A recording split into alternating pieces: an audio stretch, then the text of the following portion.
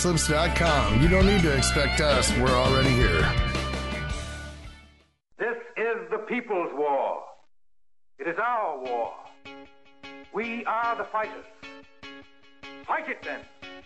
Fight it with all that is in us. And may God defend the right.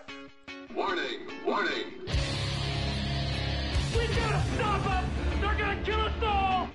See how the trouble you've started?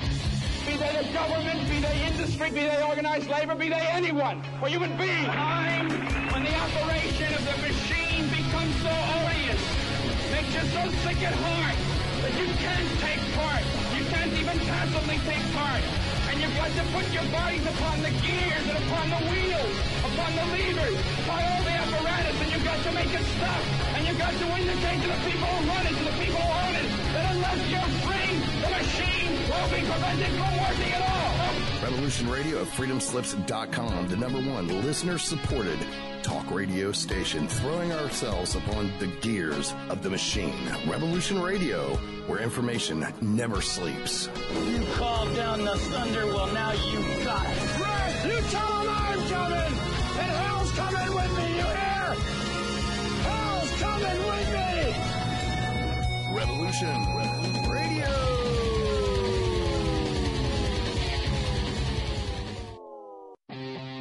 We did not engage in conflict that was out of line with our mission. Is it disloyalty? Is it sedition? Is it treason to oppose the hands of tyranny? Never! I will never send troops anywhere on a mission of that kind without telling them that if somebody shoots at them, they can darn well shoot back. I know not what course others may take, but as for me, give me liberty! Oh, give me death! A dark cloud is finally lifting across the world as U.S. military intelligence and their global partners are destroying the deep state criminal power structure that has ruled over our planet for hundreds of years. We are free with the God-given right, and we shall not yield that right to any power on earth. Hi, I'm Scott McKay.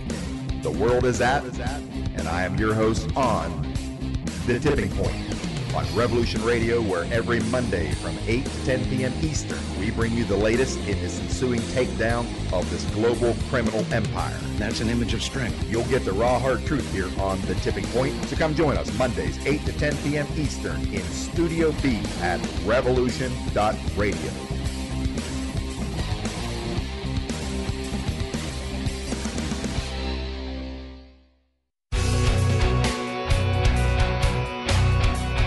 All right, thanks for listening while we took that short break here at Revolution Radio, freedomslips.com. And now we're going to get back to your host.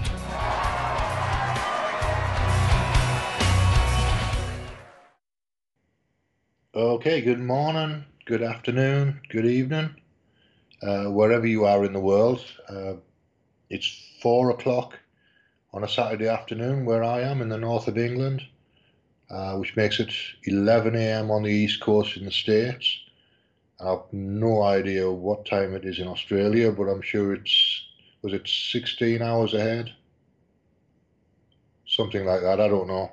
It's tomorrow morning probably by now.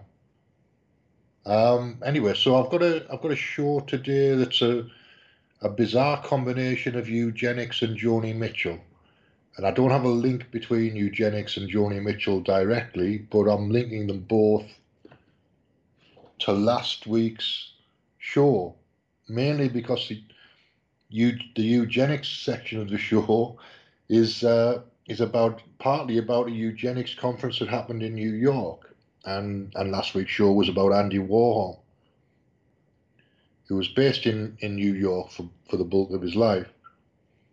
So that's the link to eugenics, to that particular eugenics conference, which was 1921, and it happened at the end of September, so it's 100 years since that's the second eugenics conference that happened.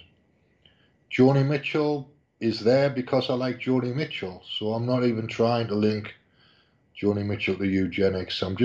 Joni's in there because she does good interviews, and I wanted to play some of what she says about her painting and her art. So in a sense, that's a link to last week's show as well, Andy Warhol, because Joni Mitchell's obviously a singer-songwriter and an artist, painter. and graphic artist. So similar in some ways, very different in other ways to Andy Warhol, but I'm linking both of these to last week's show, and I might continue on both of them next week or carry on one of them next week. I don't know. I'm just going to play it by ear, see how it goes. But I'm hoping it'll be a good combination. It'll keep things lightish, even though we're talking about a heavy subject to begin with. So I'm going to start with eugenics. There's a Wikipedia article. I know Wikipedia is a bit of a dodgy source, but it's a place to start. And I wanted to read a little bit of Wikipedia, and then I'll play a video. So here we go. So the International Eugenics Conferences is what I was looking up. There were 3 International Eugenics Conferences, took place between 1912 and 1932, and they were a place for global scientists, politicians and social leaders to plan and discuss the application of programs to improve humans by their perception of improving humans. So, and the background to this is assessing the work of Charles Darwin and pondering the experience of animal breeders and horticulturists. Francis Galton wondered if the human genetic makeup could be improved. The question was then forced upon me, he said, could not the race of men be similarly improved? Could not the undesirables be got rid of and the desirables multiplied? The concept of eugenics, a term he introduced, soon won many adherents, notably in North America and England. First practical steps were taken in the United States of America.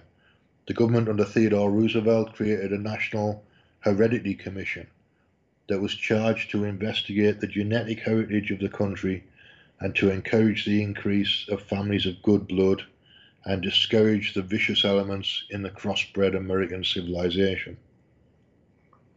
Charles Davenport, supported by the Carnegie Institution, established the Eugenics Record Office. Further significant funding for the eugenics movement came from E.H. Harriman and Vernon Kellogg. In an effort to eradicate unfit offspring, sterilization laws were passed, the first one in Indiana in 1907, then in other states, many strictly for eugenics reasons, to better the race, in inverted commas, allowing for compulsory sterilization. Other eugenics laws limited the right to marry. So I'm going to skip to this particular video now, which is about a court case in 1927. Here we go. It's Buck v. Bell, which was a Supreme Court case.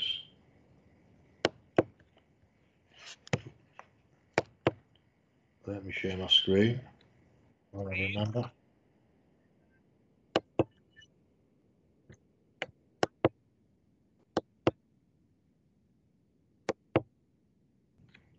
Right, let's start that again because I messed that up really. Let's do it again. And it's taking its time to load up anyway, so there you go. Let me know if you can hear the video properly.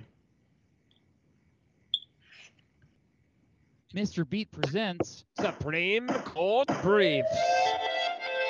Madison Heights, Virginia, September 10th, 1924. Eugenics Dr. Albert Sidney Priddy, the dude in charge of the Virginia State Colony for Epileptics and Feeble-Minded, requests to sterilize 18-year-old patient Carrie Buck. According to Dr. Priddy, Buck had the mental age of a 9-year-old and argued that if she was allowed to have children, this would be dangerous for society. So, just so we are clear here, he wanted to force her to go through a procedure so that she could never have kids because of her genetics. Wait, hold up. Let's go back a bit because this story is even more messed up than this. So, Carrie Buck was the daughter of Emma Buck, who previously was taken away by the state from Carrie and her siblings when Carrie was a kid. Virginia confined Emma to, you guessed it, the Virginia State Colony for Epileptics and Feeble-Minded for prostitution, immorality, and having syphilis. So Carrie grew up with foster parents who treated her like a slave. How did Carrie also end up at the Virginia State Colony for Epileptics and Feeble-Minded? Her foster parents sent her there for hopelessly bad behavior, sleeping around, and, quote, feeble-mindedness. I'm not joking. Also, they sent her there apparently as a result of being raped by her foster mother's nephew.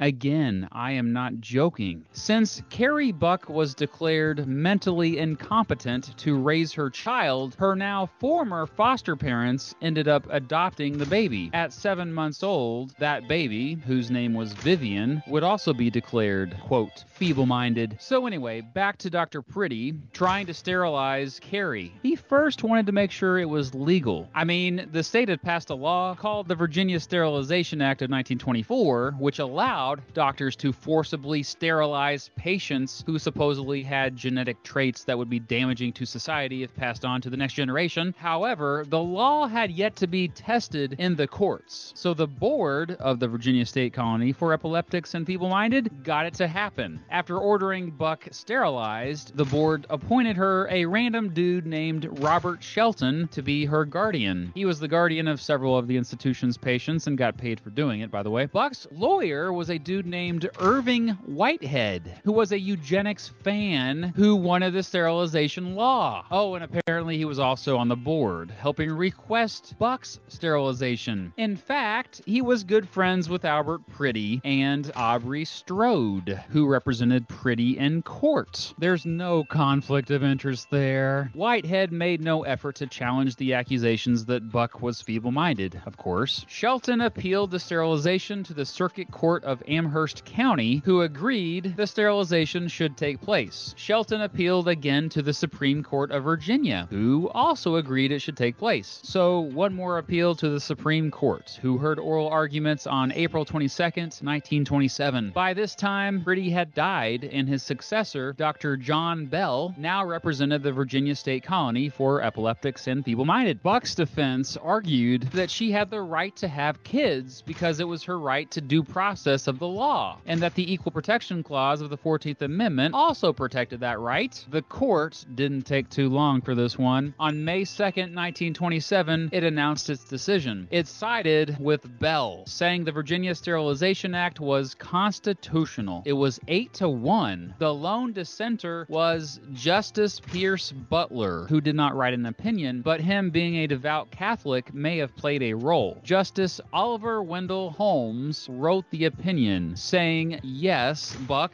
as well as her mother and daughter, were indeed, quote, feeble-minded and, quote, promiscuous, and it was in Virginia's interest to get her sterilized. So basically, public welfare was more important than the welfare of one person's body, a classic greater good argument, comparing sterilization to forced vaccinations. In fact, Holmes referenced the case Jacobson v. Massachusetts, a 1904 Supreme Court decision which upheld a Massachusetts law forcing kids going to school to get the smallpox vaccine. He wrote, quote, it is better for all the world if instead of waiting to execute degenerate offspring for crime or to let them starve for their imbecility, society can prevent those who are manifestly unfit from continuing their kind, unquote. Holmes now infamously concluded by writing that, quote, 3 generations of imbeciles are enough, unquote. Wow, Wendell. Just wow, buddy. Buck v. Bell further legitimized eugenics laws throughout the United States, and several states added sterilization laws afterward. In fact, 30 states had some sort of sterilization law, and ultimately around 65,000 Americans were forced to be sterilized, most of them from poor or working class backgrounds, and many sterilized without even knowing it. At the Nuremberg trials after World War II, Nazi doctors specifically cited Holmes' opinion in the decision to defend themselves. It certainly remains one of the most hated Supreme Court decisions ever. Buck v. Bell was never overturned. Believe it or not, it's still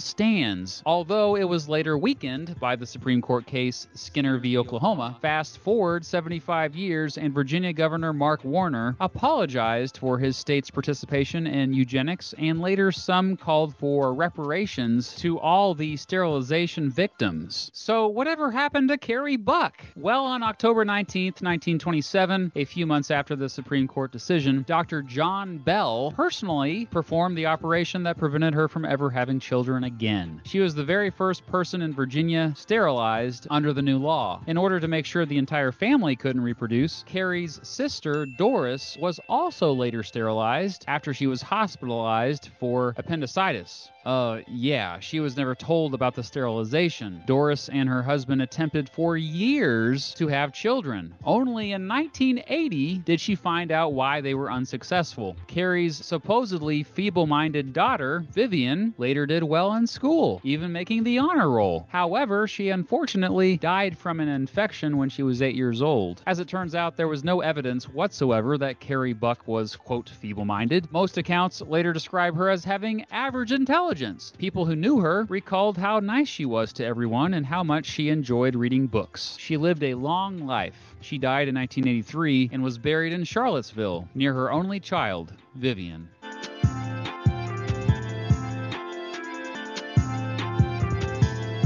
I'll see.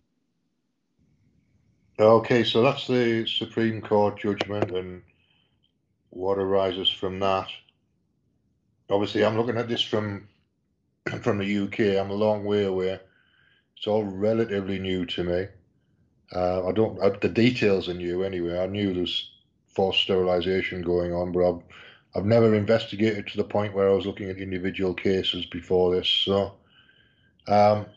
it's an interesting period in history.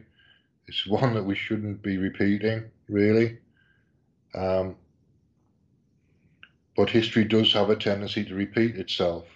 And it's usually when the people who remember it start to die off that it begins to repeat itself. So it's roughly an 85 or 90-year cycle, I think we're in. So we're 100 years in, so we're just past the repeat point. And I'm not totally convinced by the argument about there being a eugenics agenda going on at the moment, because most people seem to refer to the Georgia Guidestones as their main source for that, and I'm not convinced that Georgia Guidestones is a good source for building a theory on like that. So I've got my mind's open. I'm doing some research, but I'm looking at the history more than I am now. I'll keep digging out this type of stuff here and there, just to fill in some gaps. As I fill in the gaps for me, I'll use it to build a radio show around now and again. So let's go back to this second conference in New York, because that's my link to last week's show. So the second International Eugenics Conference, originally scheduled for New York in 1915, met at the American Museum of Natural History in New York on September 25th to 27th, 1921, with Henry Fairfield Osborne presiding.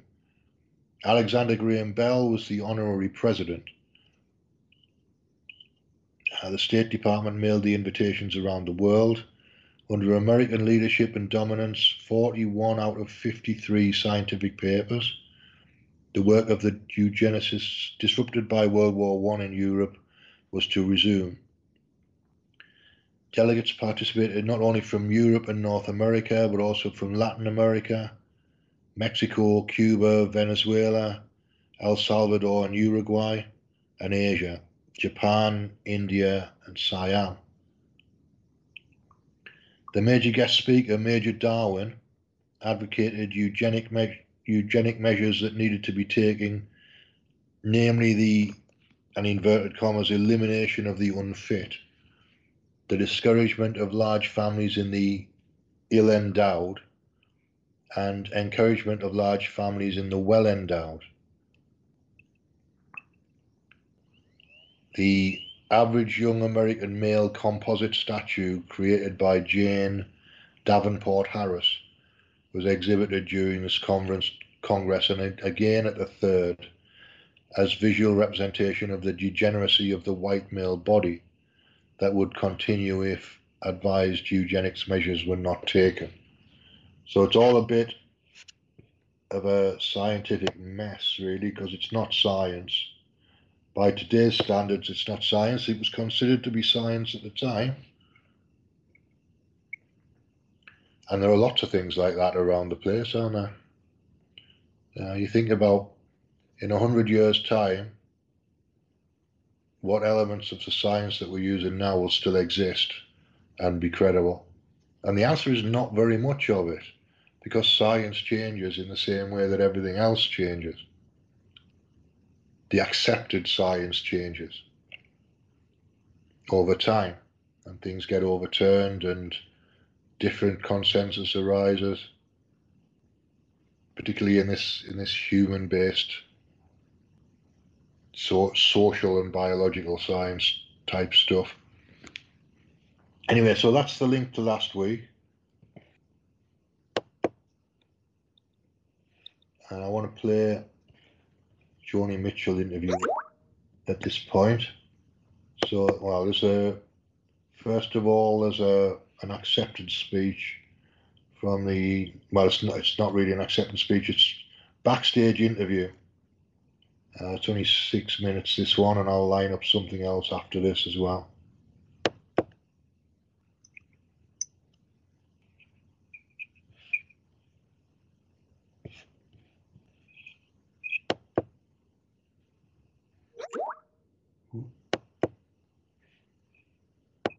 It's taking its time, but we'll get that.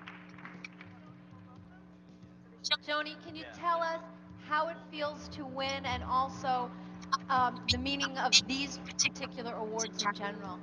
Okay, well, because one was a graphic art award and one was a musical award, and because in recent time, well, last year I was going to quit the music business and just paint, you know, and then along came a wonderful drummer and a wonderful new invention in terms of electronic, I don't know what to call it. It's a brain that you play a Stratocaster through, but it's a new palette of colors for me. So it gave me a kind of a new creative surge, and it reinterested me in the musical process.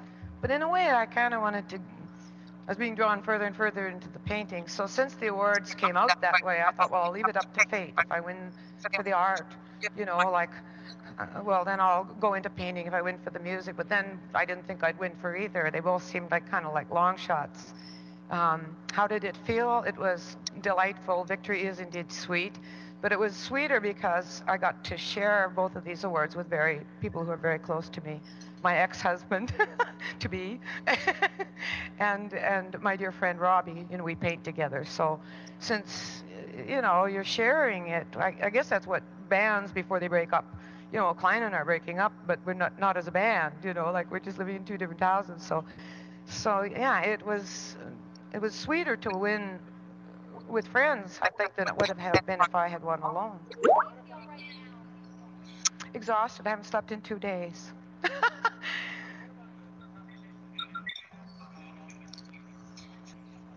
Big sellers, yeah. I don't know how that happened. I don't. It means it's an honest horse race. Joni?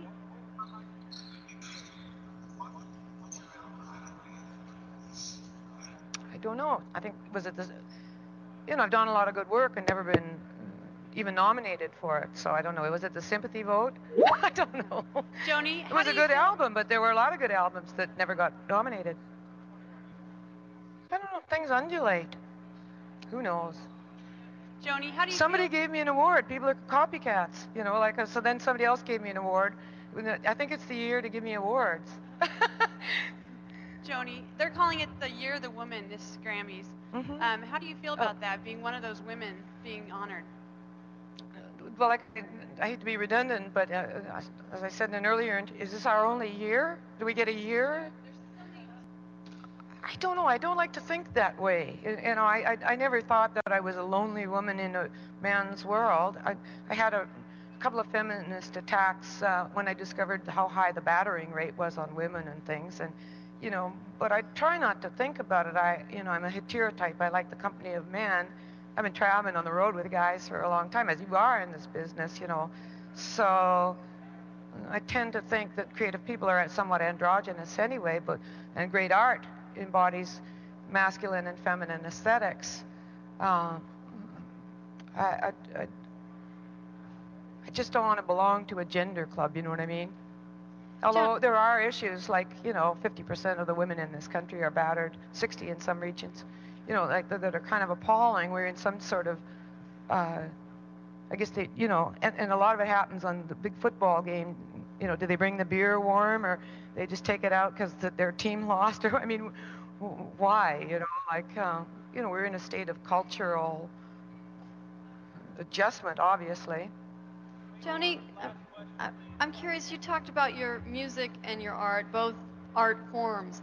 Is there something that you can grasp as to what each one does for you and why it was that you were being drawn more towards the art, and then what you mentioned what drew you back, but why you were being drawn between the two, and can you draw a distinction there? Yeah, I was fed up with the music business. I wanted out. It made me sick to my stomach. I was having nightmares, that snakes were flying. Snakes are the symbol of loathing in my subconscious. Were flying through the air at me, and what was keeping them buoyant? CDs. They were flying. They like like in The Little Prince, he swallows the hat or something. They'd swallowed CDs, albums, and 45s, and sidewinders were coming off of 24-inch track in the ditches of this place. I thought, yeah, it's pretty clear to me. I loathe this business and I want out. So I called a meeting of the executives at Warner Brothers, told them my nightmare, said I don't mind being a sharecropper, but I will not be a slave. The only alternative I have is to go on strike. And they turned out to be some decent guys, and they said, I don't see why we can't make this a win-win deal. So I ran into some fairness. And then I ran into a great drummer, and then a local merchant who knows how to put the right guitar with the right person, who knew all of my problems with my open tunings, had created the frustrations that I have. Well, you saw the album cover of me with my ear cut off. I was very frustrated, So now do you think that, first of all, have the nightmares stopped, and will these help? Well, this is just sweet, and I think all of us, Robbie, the recognition that for that album cover, it was sweet to both of us. And for Klein and I, we've made 5 albums together, so I kind of look at it as not just being for this one, but for all our work together. And it was nice. It helped me a lot. Thank you. All right, I've been watching a lot of Joni Mitchell, listening to some old Joni Mitchell tunes here and there this week, partly because I'm in that kind of creative people mode. Andy Warhol did that to me. So I've gone into Andy Warhol mode. I was thinking about eugenics and creativity earlier on, and I think there's a link. I think there is a link because eugenics is recreating humanity in a sense. So it's reimagining humanity and then creating the outcome of that, imagining through genetic manipulation, through breeding programs and sterilization and all that business. So I think those two things are linked. I think eugenics could be interpreted as an expression of a creative process, and I'm not sure how else I'm going to link it to Joni Mitchell, but that seems to be the way that I'm doing it. That's where my head took me earlier on when I was thinking about it. Anyway, there's 2 or 3 different short interviews that I wanted to play. So let me just set the next one up.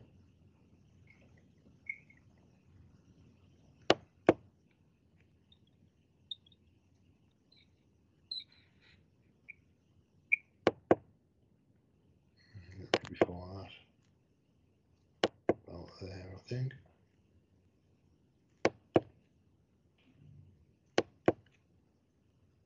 So this is Joni Mitchell being interviewed after receiving a Lifetime Achievement Award. begin to sing my songs and carry them around, which enabled, it opened up my club circuit. It was hard to get in there without a record deal and being an unknown, but where they went, my songs went. Initially it was Circle Game, and I think Buffy did Song to a Seagull, and so the songs began to travel, and they paved the way for club work on the Eastern Seaboard primarily. So when some of the songs started to get a life of their own, go out there and you would go out to perform and people would start singing along with you and stuff like that, did that really give you a perspective on what good music and poetry could do to kind of enhance the human spirit? Or?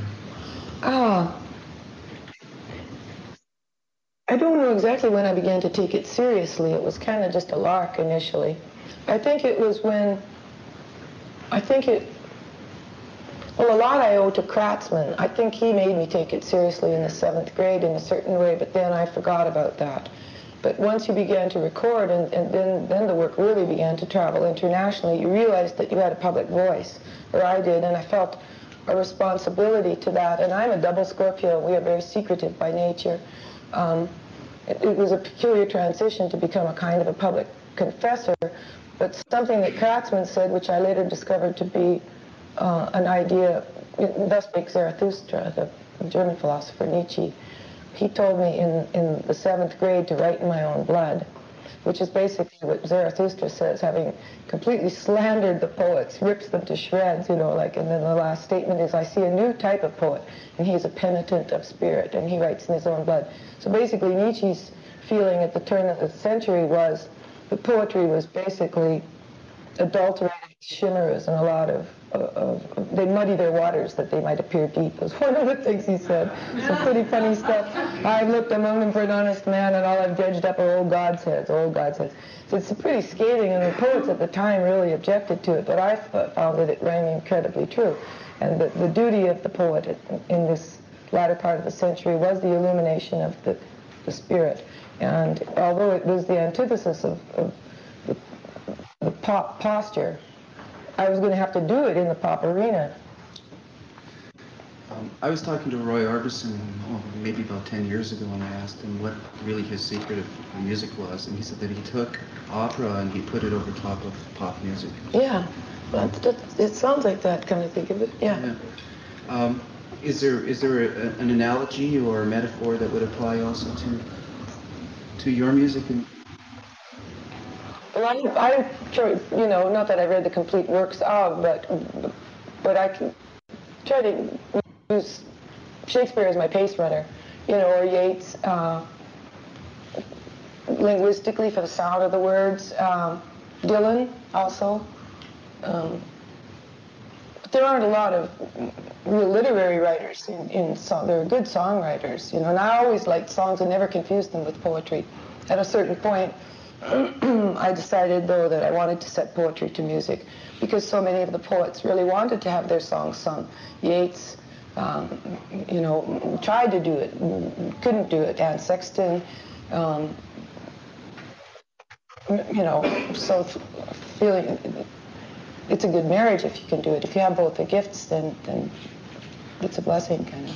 So was it poetry that your grade 6 or 7 teacher I think I've heard that this was kind of a turning point for you, that you were writing. He was an Australian teacher. You said his name was Kratzman? Mm-hmm. And where was that, up in North Battleford? No, that was here in Queen Elizabeth, the public school system. In Saskatoon. Mm-hmm. Was it poetry that you were writing that this point happened, maybe where you experienced the paradigm, or? I went for a mark. I never cared about marks. I got turned off of the whole idea of marking in the 1st grade.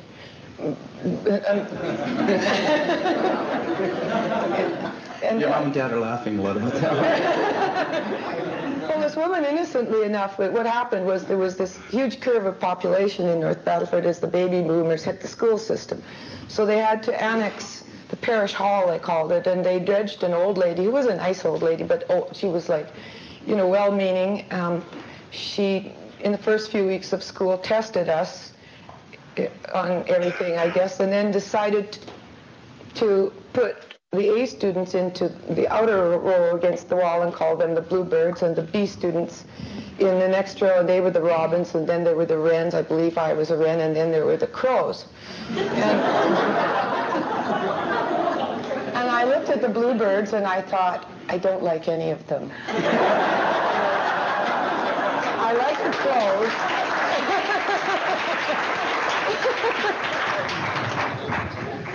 And I can't remember exactly how the words were formulated in my mind, but the essence of what I thought at that moment, I just rebelled. I thought, you know, from here on in, I don't care about Marx. You know, whatever that prize is, I'm not going for it. And the thing that gave me the courage to do it, we had to draw a three-dimensional doghouse, and I thought mine was pretty good, so I said, okay, I'm good at this, I'll do this, you know.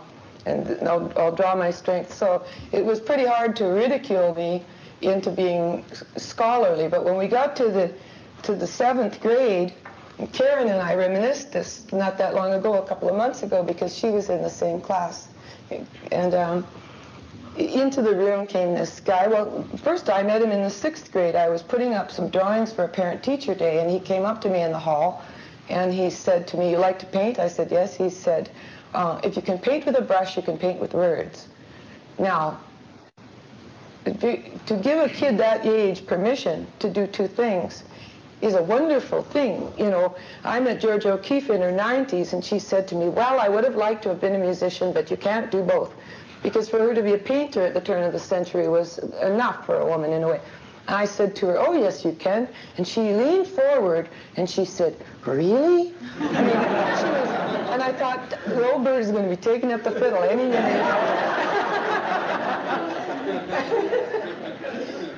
But anyway, he gave me this permission, and then the next time we met was the first day of school in the 7th grade, and he came through the door, and he said, his first words were, "This whole year's course is a bunch of crap. I can cram you for it in the last 2 weeks of school, and you'll all pass with flying colors." And I thought, a bunch of crap. You know, it's all a bunch of crap, you know. It's like, he knows it's a bunch of crap, so I was just totally alert. Then he said, "Okay, I'm going to teach you what I know. I don't know much, but I know my name."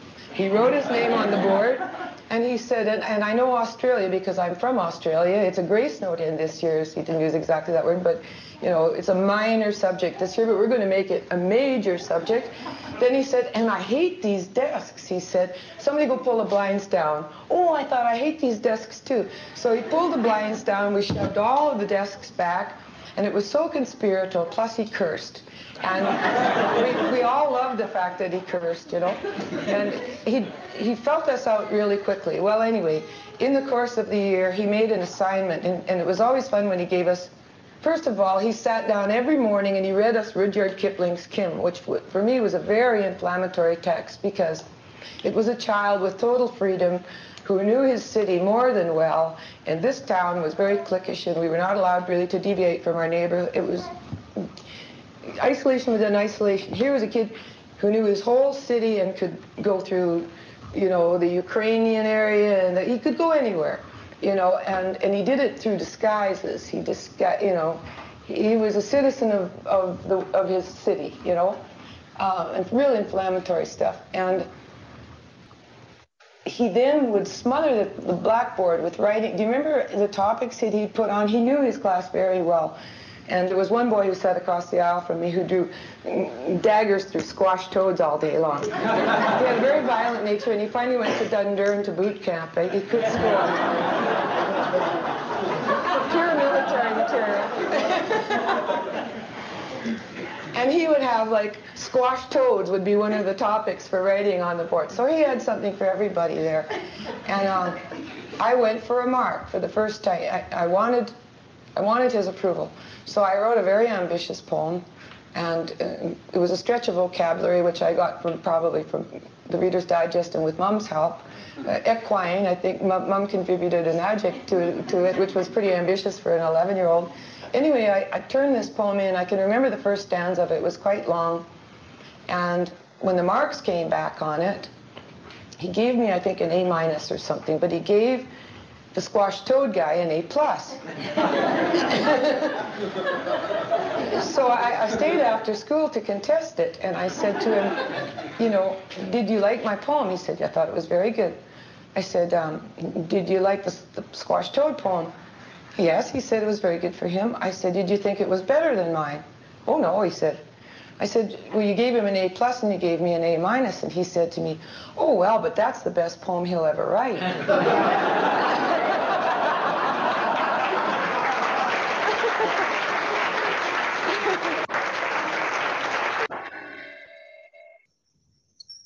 All right, I do have another clip of Joni Mitchell to play at some point, but it's only 10 minutes, so it can wait a few minutes. There's no rush. And as I say, I've been not sleeping well this week. I've had music on my mind. In particular, I had open source kind of Creative Commons public domain music that I can use in my podcast on my mind. So I've been looking for sources for that, and I think I found one that's worth checking in with every now and again. I've kind of discovered dark jazz, which I didn't know existed. So I'm interested in ambient and dark jazz and that sort of thing now, which makes good background music for me to talk over the top of. If I can time everything properly, it'll make the podcast a bit more atmospheric. I'm trying to put a bit of atmosphere in there. I've done a couple of podcasts from the local Wetherspoons, which is a bar that I drink my coffee in a couple of times a week. So I was in there yesterday afternoon. It was very, very busy. But I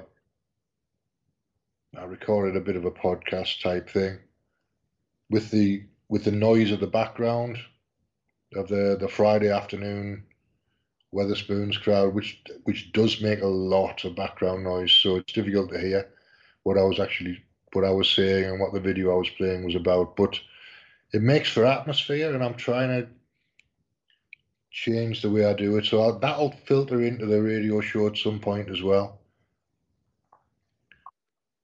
When I work out how I want to do things and what I want to do, then I'll just do it everywhere. That's kind of how my head works. But there's no rush, and it's all kind of an experiment anyway. All of these things are a bit of an experiment for me. So it's coming along nicely though. The radio station's coming along nicely as well. That's still having a good run. Now, this is Joni Mitchell again. I even liked it better when it hit the 80s and it was ning, ning, ning, ning, ning, this neurotic little beat I like better than the anxious, militant beat of rock and roll in the 60s. With a few exceptions, you know, of course, the giants, the geniuses like Jimi Hendrix and Sly. To me, those are the great talents for me of the 60s. Rock and roll was born the black idiom, and it was a saucy kind of thing, you know. It was designed to get your spirits high, and then it became this militant alarm ringing. And I mean, this is what I like outside of my own music. I'm not talking now at all about my own music, you know. When you were in the Canadian Band Aid, I also read somewhere that you said that you weren't really for those kind of things, the kind of events. Like the Band Aid, that it was... that I wasn't for them? Well, that you had some opinions about maybe people used it more for their own fame than actually for somebody else's famine. Oh, and frequently the money never gets to the cause. You know, they are a bit of a self-congratulatory... I think they do more to make heroes out of the people who support them than they actually do for the event. That's been proven. For instance, the Bangladesh, you know, which was Dylan and George Harrison, there was a tremendous amount of celebration, and of course they were elevated as humanitarians and so on. The money never got there. It just came out of escrow a few years ago. So there is, but I'm not against these things. I still think that they do so much less than they seem to do, but that little that they do, as trivial as it is, as minuscule, is important. I'm not against them, no. That's just that the reality of them is there's so much less than they seem to be. When you wrote the song Ethiopia, had you been there, or was it just through what you heard on the news? Every night on Sunday night television in the States, there were a series of evangelical broadcasts, and the last one was really bait for bleeding hearts. I mean, it was ripe for scamming, and possibly was a scam. And there they would show, these poor and desperate people, and there would be a man and a woman, she dressed in Rodeo Boulevard safari suits, silk safari suits, wandering through. I mean, it was pretty awful. I mean, and they would flash the number of a telephone number where you could send money, and again, at the risk of sounding like a cynic, I don't think I am. I don't live in cynicism, part of what may sound cynical is factual, so it's more, these things are difficult, I'm very empathetic with the Ethiopian people, but it has to run the gauntlet of their very corrupt government, bad organization to get the food to them in the first place, the fact that the government basically wants these people destroyed, and there is a kind of a genocide at work. Difficult, very difficult. Do you feel more cynical now? I don't think, in defense of my point of view, it is fairly well informed. I think cynicism, I have my moments of cynicism where my realism is exaggerated and flippant. But I think that it's based on unfortunate fact. I have to come and see you, maybe once or twice a year. A lot of your lyrics have been about your troubled relationships with men. Do you feel that you shift a bit now, that you emphasize different things in your lyrics? Well,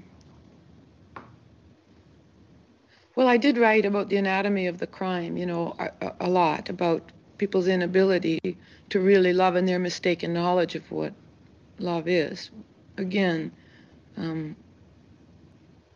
people are taught in these cultures how to be sexy. There's a lot of emphasis on being sexy and very little emphasis on loving, so that has been a constant theme with me. And I made it kind of my life's work to figure out what love was, to analyze my capacity for it, hopefully to increase my capacity for it, always with the optimism that if I was properly prepared and was capable of loving, that love would come to me. I'm happily married now, so it gives me space to turn to other themes. Do you think an album like Blue could have been made today? Not against the cynical climate of the 80s, where it's chic to be, to insult the artists. I mean, I took some flack back then for writing that intimately, but not of the viciousness that accompanied journalism at the onset of this decade.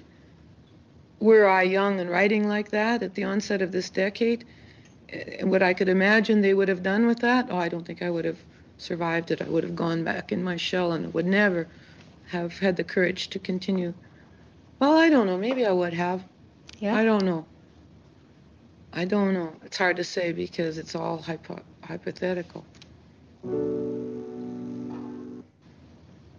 I know in Montreal I just gave some interviews, and there the interviewers were encouraging me to write another album like that, and that's what I said to them. Are you kidding? You guys would pin me to the wall if I reveal like these kind of vulnerable things.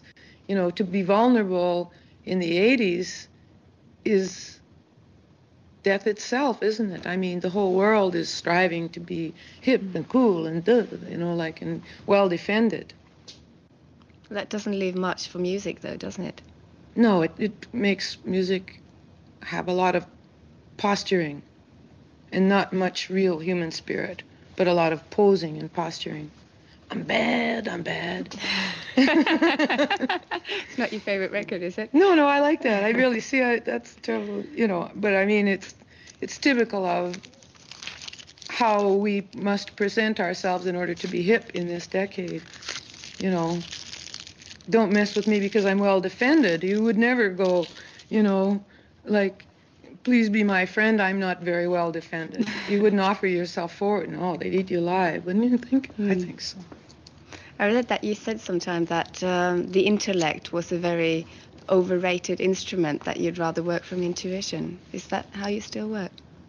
Well, my intuition, I think, is more accurate than my intellect. My instinct will tell me, first of all, like, instinct is like a computer chip. It's like Shakespeare on a pinhead. You get a lot of information very fast. Nyip. And now, if you want to expand on that, you would have to go to your intellect to expand it, to tell, but you would know that fast with instinct, a tremendous amount. And if somebody said, what are you thinking? You have to now go to intellect to tell it. Mm-hmm. So it's slower. Intellect is a lot slower. You can learn this fast. And sometimes intellect, too, will tell you, gets mixed up with image and all. It's slower and stupider. It's a good tool, but it's linear and analytical, and reason is like revered as being, the great standard. I think it's a wonderful tool, but highly overrated. Like, I think that there are other ways that knowledge comes that are clearer and quicker, and they can't necessarily be explained. So if people say to you that you are an intellectual artist, would you like that or would you not? It's not true. But, in answer to your question, which direction will I go in? Well, there are all these possibilities. I've always wanted to do something very minimal with Miles, for instance. Maybe just voice and guitar and trumpet. Very small. Or maybe to put together a band like Manu Katché on drums. I mean, I have a lot of ideas, but they're all different, all idiomatically different. I don't know. Okay, that's Joni Mitchell in her own words. I'm interested in in that type of creative process and the way she comes up with the ideas and how they're formed into poetry and songs and painting. That's what interests me at the moment. That's where my head is. I'm interested in the same way that I'm interested in the way that Andy Warhol does what he does, and Ronnie James Dio in that case as well. That links in the previous shows. You can find me online on Twitter. My name's Dennis Barker on Twitter. And there's a couple of places you can find me doing podcasts. I've got an audience on Spotify, it turns out. I spoke to somebody last night, and I need to say hello to Chris, Jack, and Becca in Germany. I've got an audience in Berlin, and they asked me to say hello. So hello to you guys. Thanks for your support. And there's always a few people in the chat room. Mitzi's in the chat room. May Street's in the chat room. I'm not sure who else is listening, but there's a few people in there that are supportive. So that's a good thing. And everything seems to be working reasonably well, despite the chaos and nihilism and nonsense that's going on around me. I'm in good shape. I could do with getting a better night's sleep than I'm getting, but apart from that, I'm in pretty good shape. Yeah, and things are progressing on 2 or 3 different fronts. The audience is there, and I've got confirmation that the audience is there now. So I'm happy with the way things are going. I'm appreciative of Rev Radio. Our Comet's listening as well. That's good. Thanks, Comet. Rev Radio's listener supported, so if you've got 5 or 10 burning a hole in your pocket, come over to revolution.radio. You'll see a donation tab on the top navigation bar, and you can set something up monthly, or you can give a one-off donation. It all kind of goes towards paying for servers. Nobody makes any money from it. We all do it as a volunteer. I do an hour a week at 4 o'clock my time, 11 o'clock Eastern on Studio B every Saturday. It's been music for the past few weeks. It might vary a little bit until the next theme comes up, but thanks for listening, folks, and I'll see you next week.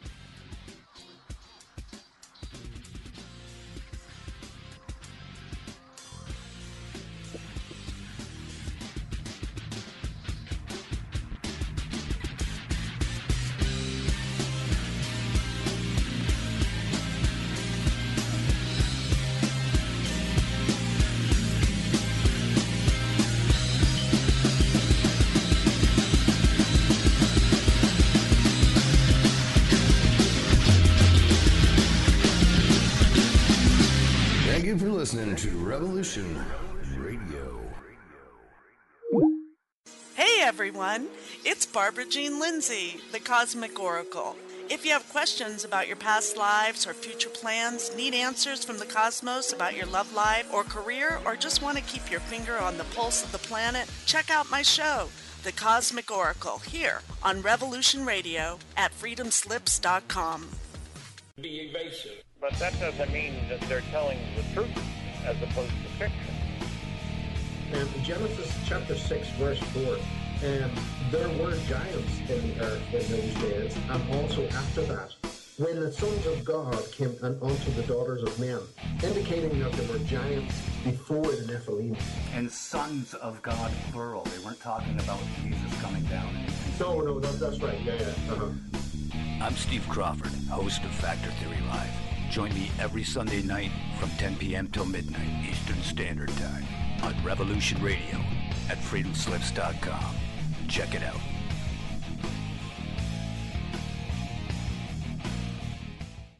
What the heck is the truth jihad? Hey, I'm Kevin Barrett, host of Truth Jihad Radio. Federal prosecutors, Department of Homeland Security agents, and curious passersby often ask me, just what is this truth jihad thing anyway? Well, everybody knows what truth is, but jihad is a misunderstood term. Jihad means effort or struggle. The greater jihad is the struggle to be a better person, while the lesser jihad is the struggle to defend the community. Prophet Muhammad, peace upon him, did say that the best jihad is a word of truth flung in the face of a tyrant. And that's what we do here at Truth Jihad Radio. Every Friday, 8 to 10 p.m. Eastern, 5 to 7 Pacific, right here on Revolution Radio.